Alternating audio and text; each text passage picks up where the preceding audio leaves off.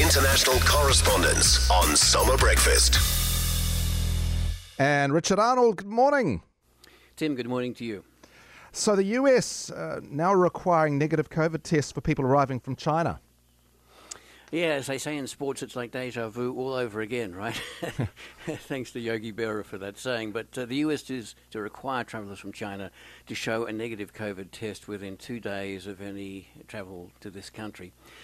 This renewed requirement will start at the beginning of January. You know, we don't really have a grip on the scale of the COVID resurgence in China, where they switch policy, as we know, instead of requiring isolation for people who tested positive for COVID, and so now they are not really giving a accounting of the number of cases that they're seeing. All that we do know is that there seem to be extensively increasing numbers in hospitals there, and a serious problem. A flight out of China recently found that half the people travelling had tested positive for COVID-19 as well. So it's a new issue showing once again that this concern is far from being dealt with. Yeah, I think it's the lack of transparency, isn't it? That was one of the issues mentioned by the Biden administration.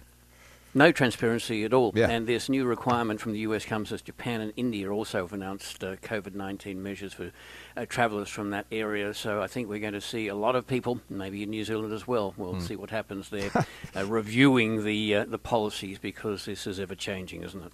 Yeah, and airport disasters still happening in the US.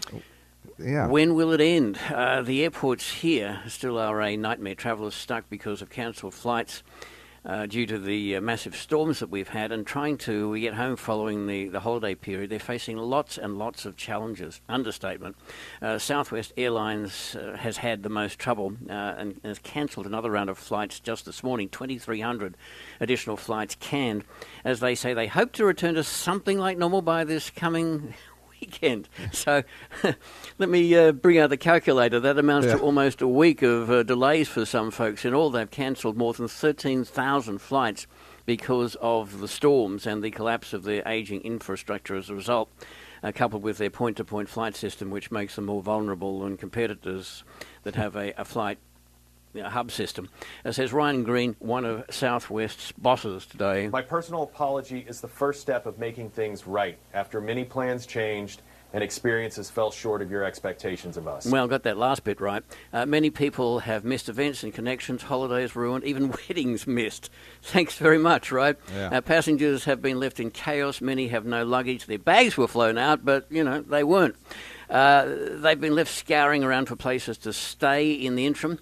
When flights were cancelled from one airport, the security police actually threatened to arrest passengers since they no longer had valid tickets, so they couldn't remain in security areas. There's bureaucracy for you, says one security official. If you don't have a valid ticket and you're on the secured side or refuse to leave, you will be arrested. So, kicked out on the streets. Wow. One passenger calls the situation... Our first experience to where things were really out of control.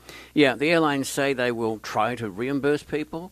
But how much, thank you? The other airlines that are flying are being accused of gouging people with last-minute tickets, if there are any. One woman says her original flight out of Boston was cancelled, and she was rebooked with Southwest for later in the holiday week, but thought that flight might be cancelled as well. So she bought a ticket on a rival airline at a price of more than $1,000. Price gouging, she says. Meantime, a warm-up is underway in Buffalo in New York State, where many of the storm fatalities have occurred. We still don't have final casualty numbers, but some of the dead were found frozen in their cars. Others were in snowbanks outdoors. Niagara Falls has taken on a new look as well in that part of the country. The main section of the falls is frozen. While in Denver, another snowstorm has hit Denver today in Colorado and shut down part of a major highway out of the city, so that has trapped a lot of cars in a blizzard. Scores of cars and trucks were stranded across an 8-kilometre stretch of the roadway there.